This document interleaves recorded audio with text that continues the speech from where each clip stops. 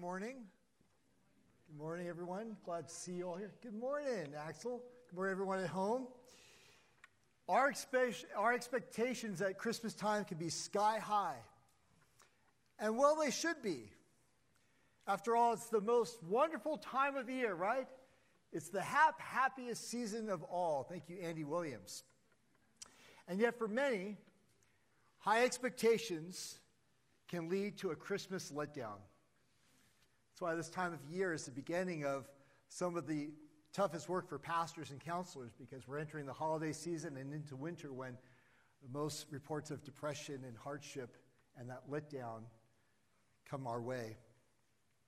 A flurry of preparation, a buying frenzy, another sleepless night trying to figure out how to pay all the bills, manic travel plans, missed mailing dates, making it to the in-laws, making sure your in-laws get the equal amount of time with the kids and everyone's happy and they like, yes, Mom, he liked your gift as much as he liked her gift and all those issues.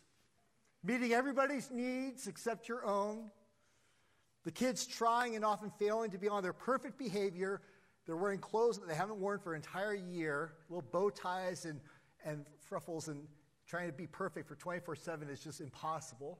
Coming home from college, happy to be back, but the time home is either going to be too long or too short, and too much stress and too many things that you don't want your parents to know that happened at college. Mourning loved ones who are no longer with you. And Christmases of yesteryear. High expectations risk big disappointments during the holidays. So that's how Christmas can be such a letdown. Yet for Christians, and most of us here, I believe, are Christians and watching at home, and I wouldn't presume to say all, but for Christians, Christmas is all about high expectations, sky-high expectations. Advent means the expectations, the preparations of the coming of the Christ child, the birth of the Savior, Christ, Christos in Greek. We get from Hebrew to English the word Messiah. We celebrate the Messiah, the God-man, Yeshua HaMashiach, Jesus the Messiah. We have so much to celebrate with our sky-high expectations. We sing things like, veiled in flesh the Godhead see, hail the incarnate deity, pleased as man with men to dwell, Jesus our. Wow. They said it in great enthusiasm, everyone at home. Hark! The herald angels sing. All right. If someone wants to explain to somebody what veiled in flesh the Godhead see, I mean, we're singing these things. What does it mean? But we sing it. We celebrate it. Glory to the newborn King. And even still, none of us here are immune from a Christmas letdown. And far worse than expectations being disappointed is the kind of Christmas letdown that comes when we struggle with what the true meaning of Christmas is. Do we truly believe he is the Savior, God in flesh, that he has come and that he's coming? So that's the real letdown of Christmas. Doubt. When doubt leads to despair and leads to unbelief. And today's passage that we're going to look at this morning is the original Christmas letdown. And I'm going to try to give us 3 ways that we can lift up our spirits when we are feeling doubt that leads to unbelief. No one in the Bible had higher expectations for that oh holy night, nor no one in the Bible had such great, profound disappointment and letdown than a man called John the Baptist. So we're going to look at part of John's story, an unfamiliar text read at Christmas time, and hopefully you can hear something that might be of encouragement to you and some practical guidance to get through this holiday season. Now, when I read God's word, at the end, I often will say, the word of the Lord. And if you believe it, the word of the Lord, the response of the congregation is, thanks be to God. So here it is, Matthew chapter 11, verse 1 to 6. I'll give you a moment to open your Bibles. It'll also be on the screen. And it says this. Listen now to the word. After Jesus had finished instructing his 12 disciples, he went on from there to teach and preach in the towns of Galilee. When John, who was in prison, heard about the deeds of the Messiah, he sent his disciples to ask him, "Are you the one who is to come, or should we expect someone else?" Jesus replied, "Go back and report to John what you hear and see. The blind receive sight, the lame walk, those who have leprosy are cleansed, the deaf hear, the dead are raised, and the good news is proclaimed to the poor. Blessed is anyone who does not stumble on account of me." This is the word of the Lord. Thanks be to God. John the Baptist felt the biggest Christmas letdown of all time. He was just 3 months old when his cousin Jesus was born. Of course, he couldn't remember. He's only 3 months old. But his mother, Elizabeth, surely told him the story of when Aunt Mary came to visit. And when John, in utero, leapt for joy, being in the presence of the Messiah. John's father, Zechariah, was a priest by vocation. That meant that John would follow in his father's line of work. He would go to the equivalent of seminary and serve in their community, just as Zechariah had, but not John. John, as a young man, religious and zealous, sensed a calling of the Lord for something more, a calling on his life that took him out of the mainstream and out into the wilderness to prepare for the coming Messiah. John, later known as John the Baptist, took to heart the prophecy of Isaiah, 700 years written before, in which it proclaimed the coming of the Messiah, the Savior. Quote, "The voice of one crying in the wilderness, prepare the way of the Lord." John one day must have said, that's me.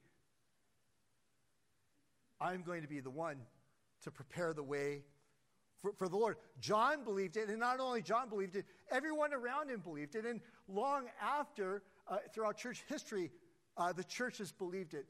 John, the other John, the one who is the beloved disciple, wrote in the very beginning of his gospel, chapter 1, verse 6, he says, "There was a man sent from God whose name was John. He came as a witness to bear witness about the light, that all might believe through Jesus." It's an incredible calling. And people can come up with all kinds of callings of their own, but confirmed by God, confirmed by what was happening around him, confirmed by his ministry. For 300 years had passed, and there wasn't a single word from heaven, no prophetic word, no movement of the Spirit. And then suddenly, out of the wilderness, comes this crazy man, dressed crazy, eating crazy stuff, with a ministry as the final prophet of expectation and preparation for the coming of the Messiah. And his ministry, John's ministry, was absolutely massive throughout this region around the Jordan. He preached and proclaimed a message of baptism, of repentance. In modern terms, John's message would be, get your mind right, people. Get your affairs in order. He's coming. He's coming soon. He's coming quick. People loved that message. I mean, he didn't sugarcoat it. He pulled no punches. He was challenging the status quo, and he was calling people to repent and to get ready for the coming of the Messiah. And so he didn't mess around. He didn't mince words, and he was fearless. Some started to think, is he the Messiah? And he'd say, no, I'm not the Messiah. There's one that's coming. Let me give you a sample, just a little teaser, a little appetizer, appetit of John's kind of preaching. Really meek and mild, very winsome, very light-hearted stories at Christmas time. So gather the children around. Come on, Axel, listen to this gentle message from your old Uncle John the Baptist. Matthew chapter 3, verse 10 to 12. The axe is already at the root of the trees, and every tree that does not produce good fruit will be cut down and thrown into the fire. I baptize you with water for repentance, but after me comes one that is more powerful than I, whose sandals I am not worthy to carry. He will baptize you with the Holy Spirit and fire. His winnowing fork is in his hand, and he will clear his threshing floor, gathering his wheat into the barn and burning up the chaff and with unquenchable fire. Middle schoolers, you're now asked to leave for Sunday school. Can you imagine that message? And yet people weren't turned off by it. People started coming in droves to be baptized by John. He made it clear, I'm not the Messiah. And when Jesus did arrive to be baptized, we read about that in Matthew 3, he just had a ragtag group of friends compared to an army of zealots that were following John and hanging on his every word. And yet John said with great joy, I must decrease that he might increase. Behold the Lamb of God who takes away the sins of the world. I'm not worthy to even untie your sandals to Jesus of Nazareth.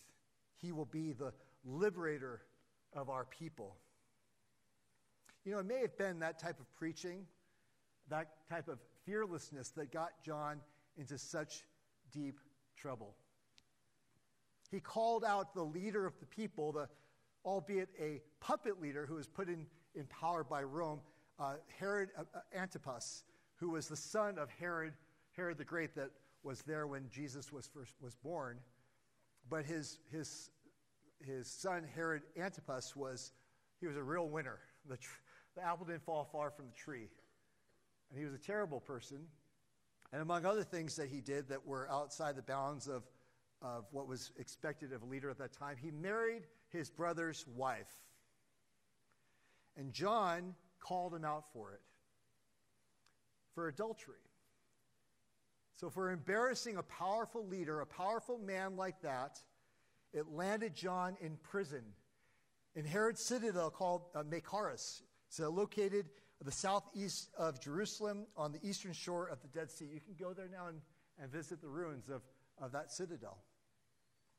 And so the very axe that John said is being wielded, it's at the tree. It's going to cut out this corrupt system. It's going to free the people. It's going to destroy Rome. It's going to destroy all these terrible leaders like Herod. That very axe was now dangling over John's neck.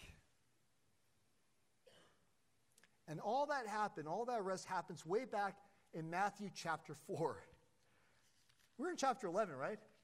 So from chapter 4 all the way to 11, all of Jesus' ministry and teaching and miracles are unfolding. And John, rotting in prison, still can hear from his disciples that stop by to fill him in on what's happening. And as they do, and as he hears about Jesus' deeds, John's zeal begins to fizzle. And it's replaced by doubt and despair. And so he asks these words, are you the one who is to come, or should we expect someone else? The greatest Christmas letdown of all time. Here he is, the forerunner, the one who got everyone jazzed, ready to go. Come on, he's coming, he's coming. He's the one, be prepared. Ask this question.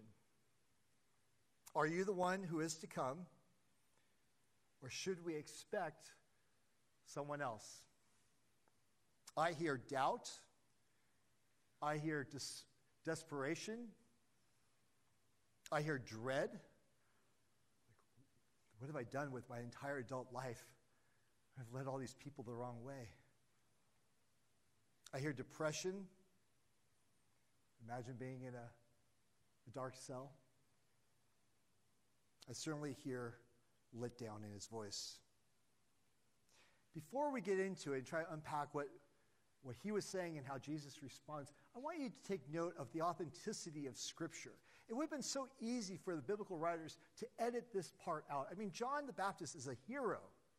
Wouldn't it be easier just to edit out those parts that soften the history? And so someone like John, who should be lifted up and as an example to us, let's just edit this part of the story out. But no, they don't do that. Clear eye. They wanted to write exactly what happened. This is what happened, folks. And so I love that the biblical authors are authentic in saying what happened. It rings with truth here. And that's true throughout Scripture. Moses doubted Yahweh. It's recorded in Exodus chapter 4. And John doubted Jesus. And it's recorded here in Matthew chapter 11 and Luke chapter 7. But why did he doubt Jesus' identity and ministry?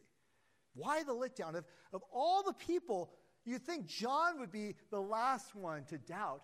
And why doubt now? I mean, it's not like the end of the ministry, right? Right now, Jesus is reaching his peak in popularity. Why would it be that John, okay, yeah, he's in prison. That's rough. I've never been in prison. Well, I won't ask, show of hands.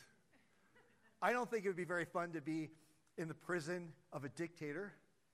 But it's happening. Everything that he's been working for is happening. Jesus is out moving powerfully. Why would John doubt now? I don't think it was so much what Jesus was doing that turned his expectations into despair and disappointment. I think what bothered John was that Jesus was being the Savior, but only to the wrong kind of people. John had preached, the Messiah will come after me and baptize the righteous with the Holy Spirit, fulfilling the prophecies, Joel's prophecy of the Holy Spirit coming on God's people, and the rest of y'all are going to hell. That's what he says. He will baptize with Holy Spirit and with fire. And so John expected both things to happen. Stick a fork in them. They're done. That's not what's happening. John is in a cell, and he can hear up above, in the citadel above, Herod and his harem having a big old party. He's thinking of the wickedness, the fornication of prostitutes there and the debauchery of tax collectors that would have been Herod's closest friends. This is the kind of thing I could imagine him thinking and looking up there and shaking his fists in his cell down below. Then he has his disciples come to him, report to him, how's my cousin doing? What's happening? What's the latest news? The chosen one, is it happening? Have things broken out? What's going on?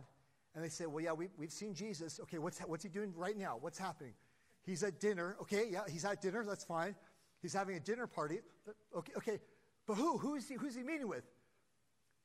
He's having a dinner party with prostitutes and tax collectors. And John would say, you got to be kidding me. What now? Jesus is supposed to burn down this corrupt system. He should be knocking Herod off. He should be kicking Rome out. And by the way, maybe getting me out of this prison cell. Since chapter 4, I've been stuck here. Now it's chapter 11. But Jesus is spreading a message of love and mercy and grace and hope. Yes, there's warnings of judgment to come. By all means, we can't ignore the warnings that Jesus gives, directly and indirectly in parable and teaching and instruction. But his law is love and his gospel is peace. And so John experiences an existential crisis of doubt. Can anybody here relate? Jesus doesn't meet your expectations. Can anyone here relate to the idea of saying, I thought this is the way God's supposed to work, but I see this in my life? Is there anyone here or watching at home that's languishing in a prison, not made of bars, but of your circumstances? See, we sing of these great and wondrous ideals, but there's division, injustice, threats all around us. Where's Jesus? You see, I believe God heals people, but why is my loved one dying of cancer? I trust that God's in control, but my adult kids are out of control. Where are you, God, in this? Yes, we're to fear nothing. Yes and amen. I'm not to be afraid of anything, but it's so scary what's happening all around. If that's you, I have a word for you this morning, and if it's not you right now, it will be at some point. Here's how your faith can be lifted up when you're feeling let down and doubt. 3 points Witness for Jesus. This is from the text. Witness for Jesus. Walk in the Spirit and wait on the Father. Witness for Jesus. Walk in the Spirit and wait on the Father. Where's Pastor Frank when you need him to say amen? Because he just would love that. 3 points. Are you the one, or should we be looking for another? Here's Jesus' reply, verse 4 and 5. To John's question, he says, go back, report to John what you see and hear, or what you hear and see. The blind receive sight, the lame walk, those who have leprosy are cleansed, the deaf hear, the dead are raised, and good news is proclaimed to the poor.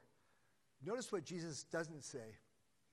He doesn't say, go back and tell John, yes, I am the Messiah. He doesn't say that. And he doesn't say anything new or that John doesn't already know. There's no new information. Jesus simply draws a list of his divine miracles that go back to Scripture that John would know quite well, the prophecy of Isaiah, in particular chapter 35 and 61, that speaks directly to the coming Messiah.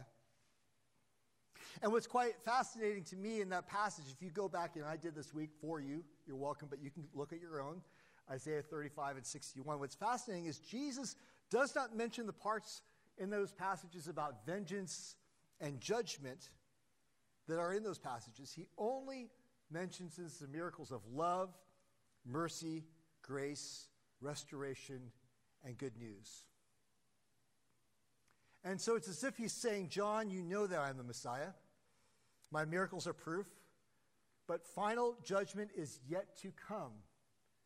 Right now, my ministry is focused on preaching the gospel to the poor, redeeming God's people. Justice is to come, just not as fast as you expect. So, John, trust me and witness for me. You are a witness for me, even in your prison. Christ is inviting John to read the prophecy anew and bring his expectations of the Messiah into line with Scripture.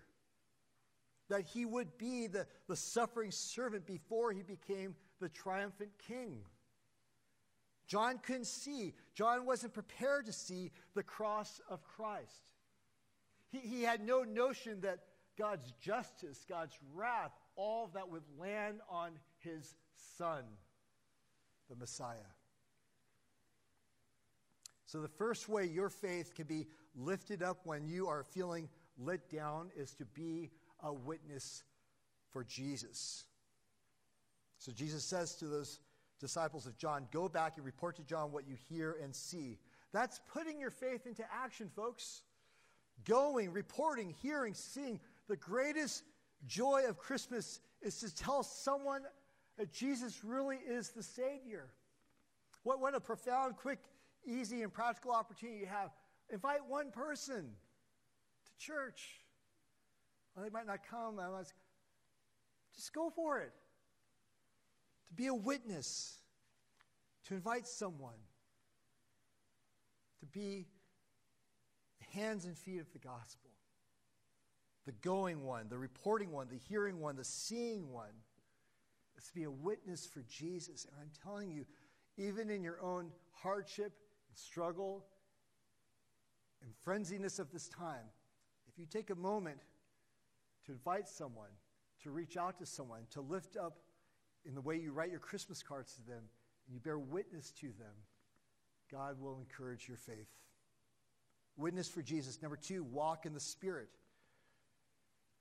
Not everyone here is a believer, but if you are a believer in Christ and you have been saved by the blood of Christ and you've surrendered your life to Jesus, which I will give you an opportunity to do this morning, when you do that, the Holy Spirit indwells believers, helps us to pray, leads believers in righteousness, produces spiritual fruit in us.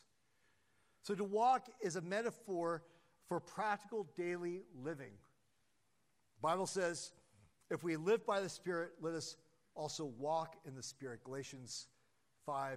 So we want to walk in the Spirit. We want to do things every day, daily decisions, daily choices that you have.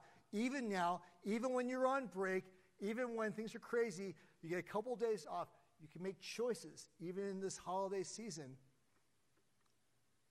that will lead you to being in step with the Spirit. Look at verse 6. Blessed is anyone who does not stumble on account of me. Jesus offers a little, very mild rebuke to John. He can take it. He's a big boy. They're family. John has said way worse things. This is really a beatitude. It's a blessing. Blessed is anyone, John, who does not stumble on account of me. The reality is all Christians struggle with doubt at one time or another. And certainly that includes mature believers among us. Especially when we face difficult circumstances, disappointment, heartache, our hope can evaporate for a season. What do? We walk in the Spirit. We take each day as an opportunity to make practical, godly choices that bring us closer to God. And Scripture is our first stop in the struggles against doubt. Now, I like to be more specific than say, read your Bible every day. So I will say this. Friends, listen very carefully. Please be sure to have more than a one-dimensional portrait of Christ before you. A one-dimensional portrait of Christ that elevates one aspect of his character and purposes and neglects others. We want a three-dimensional Jesus.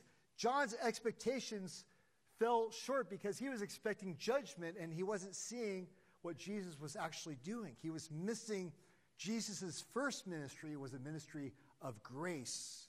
And I'm afraid that we can get out of step with the Spirit if we're not in God's Word, if we're not looking to the Holy Spirit, we're out of sync with the Spirit of Christ all too often when we look for the one-liners, quick ideas, quick insights about Jesus to the detriment of all the rest. And so someone will say, Pastor Pete, great sermon. Why was it a great sermon? I love that you talked about this aspect of who Jesus is and these priorities of the kingdom. And yes and amen, because this is what's most important to me. Then the next week I preach a different passage. Oh, Pastor, this is the best sermon I've heard in years because you finally talked about what's most important to me. Do you get what I'm trying to lay down? I want us to have a three-dimensional view of Jesus. And so, in the new year, we're going to study the book of Romans, which is the full gospel. Soup to nuts, the whole thing. And there are going to be parts that are going to be hard and challenging. Pastor, I don't like that part. Can we just edit that part out? Okay, let's get to Romans 8. Can we all just agree Romans 8 is awesome? Now, this part's confusing. Let's skip over to chapter 12. I like that part too. I think being in step with the Spirit means looking to all of who Jesus is in prayer and in his word. Blessed are those who do not stumble over me. That word stumble in the Greek is scandalizo. Scandalizo, it's where we get the word scandal or scandalize. He says, blessed are those who are not embarrassed to walk with me. Are you embarrassed to walk with Jesus? Are you embarrassed to tell people that you're a believer in Jesus? Blessed is anyone who does not stumble but walks in the truth, walks in the light, walks in step with the Spirit. So witness for Jesus, walk in the Spirit, and finally, wait on the Father, on the Father's promises. Drop down to Matthew chapter 11, verse 11. See, he has this scene, he sends them on their way, and then he begins to talk about John, and he praises John to his followers that are with him. And he says these words, truly I tell you, among those born of women, there has not risen anyone greater than John the Baptist. Yet whoever is least in the kingdom of heaven is greater than he. Wow, what a compliment. Before kind of a dig, but we'll get there. What a compliment. Even after John doubts, Jesus pays him this great compliment. No one is greater than John. He's greater than Abraham, Isaac, Jacob, greater than Moses and Joshua, David and Solomon, greater than all the mothers and fathers throughout the Old Testament, greater than all the prophets, Jeremiah, Ezekiel, and even his favorite, Isaac. John the Baptist is greater than all of them because he fulfilled this great calling of God to prepare the way of the Lord. And yet, Jesus then says, yet whoever is least in the kingdom of heaven is greater than he. What does he mean by that? He means it's because John only lived to see the first advent. He didn't see the Messiah's finished atoning work on the cross. John didn't live long enough. He became a martyr. His head was separated from his neck and shoulders, knees and toes. As a martyr for God's mysterious purpose, that was what he was to be as a witness. But he was not there to see Christ die on the cross for the sins of the world, laid in a borrowed tomb, risen on the third day. He wasn't there at Pentecost to see as the apostles were cowering, waiting for a sign from heaven when he burst on the scene and he poured out his Holy Spirit on the apostles and the church was set ablaze. John didn't see Jesus move to eradicate evil, purge the world of sin and the curse as far as the curse is found, and destroy demonic strongholds. But we do. We get to see this. And so the least of us, the little itty-bitties of us here in the kingdom of heaven that trust Jesus, say, I believe in Jesus. Help me, Lord, with my doubt. I want to believe and trust in you. Jesus says, you are greater than John. But to do so, we need to wait on the Father, because we are living in a season of the already, but not yet. We're already experiencing the kingdom of God breaking through. Our faith is the largest in the world, billions of Christians, and by 2050 it will continue to be the largest. There are more Christians now in China than there are in the United States of America, and they will be the next great superpower. And praise God that we have Christian brothers and sisters in China who will be raised in the ranks, I believe, as the Lord sees fit in his timing. That's already happening, but we're not there yet. He hasn't returned yet. And so to lift us up in the season of Christmas, when so much is happening in the world and there's another shutdown, really? And there's struggle, and there's inflation, and there's war and rumors of war, and there's power struggles, and there's scary things in the world. This is the season when we most of all need to wait on the Father. Your elders gathered yesterday for a prayer meeting to talk about the We Are Family campaign, to consider where we are now and what the Lord would have for us. And we weren't of all the same mind when we first came in there. We went around the room and started to share, okay, what do you think? What do you hear that God's saying? And we left that meeting at 1 o'clock in the afternoon with such a lifting of our hearts and spirits and unity that God is in this with us. One of our elders, as we went around all the way around the room, and I was going to be the last one to speak, but the elder to my left said this. He said, I've heard from the Lord. He was shaking as he said this. The Lord gave him this word, let me show up. And there was confirmation. People were nodding. The Lord was saying, let me show up. Watch and see what I will do. Trust in me. Wait on the Father. Friends, so I ask you, church, you watching at home and everyone here, please, as we come into the end of this year and begin the new year with a series, Receiving the Holy Spirit, I invite you to be praying, waiting on the Lord, asking the questions, what is the future plans that God has for our church? Sky-high expectations. Why? Because God sets sky-high expectations for what he will do in his timing and according to his timetable. Like John, we live in a time when the good guys do not always win. Righteous people suffer, and this can lead us to doubt God's promises. So 3 things. Witness for Jesus, walk in the Spirit, and wait on the Father. Rob, why don't you come out with the team, and I want to read one last passage, and then we'll pray. I'll leave you with this from the book of Hebrews, chapter 9, verse 27 to 28. And just as it was appointed for a man to die once, and after that comes judgment, it's true for everyone, men, women, all of us, so Christ, having been offered once to bear the sins of many, will appear a second time, a second advent, not to deal with sin, but to save those who are eagerly what? waiting for him. So if you're waiting for him, if you're waiting for an answer, if you're struggling with doubt right now, I want to pray for you. If you've not yet surrendered your life to Jesus, I want to pray for you now as well. So let's pray. Jesus, our Emmanuel, God with us, we adore you. We thank you, Lord, for this morning.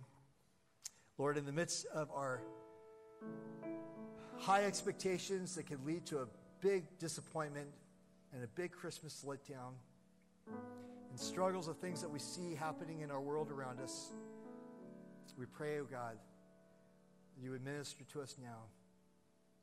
Allow our little light to shine.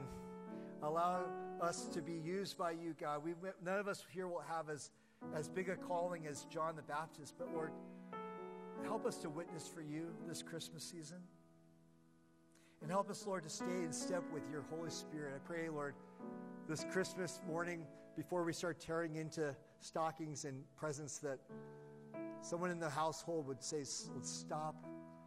Let's read the gospel message. Let's hear again the story of Christmas. Let's thank our Lord and Savior. Help us to be in step with your Spirit, Lord. And enable us to wait on you, Father, in the midst of the already but not yet, and the hardships of this life and the struggles and strains and everything we see in the news. Help us to be reminded of the good news that in your perfect timing you sent your Son. For any watching this at home or sitting here in the auditorium, if you've yet to surrender your life to Christ, I invite you to do so right now. Say, I don't know what it means to be a witness for Jesus. I don't feel the Spirit moving in me. I don't want to do the things that the Bible says to do.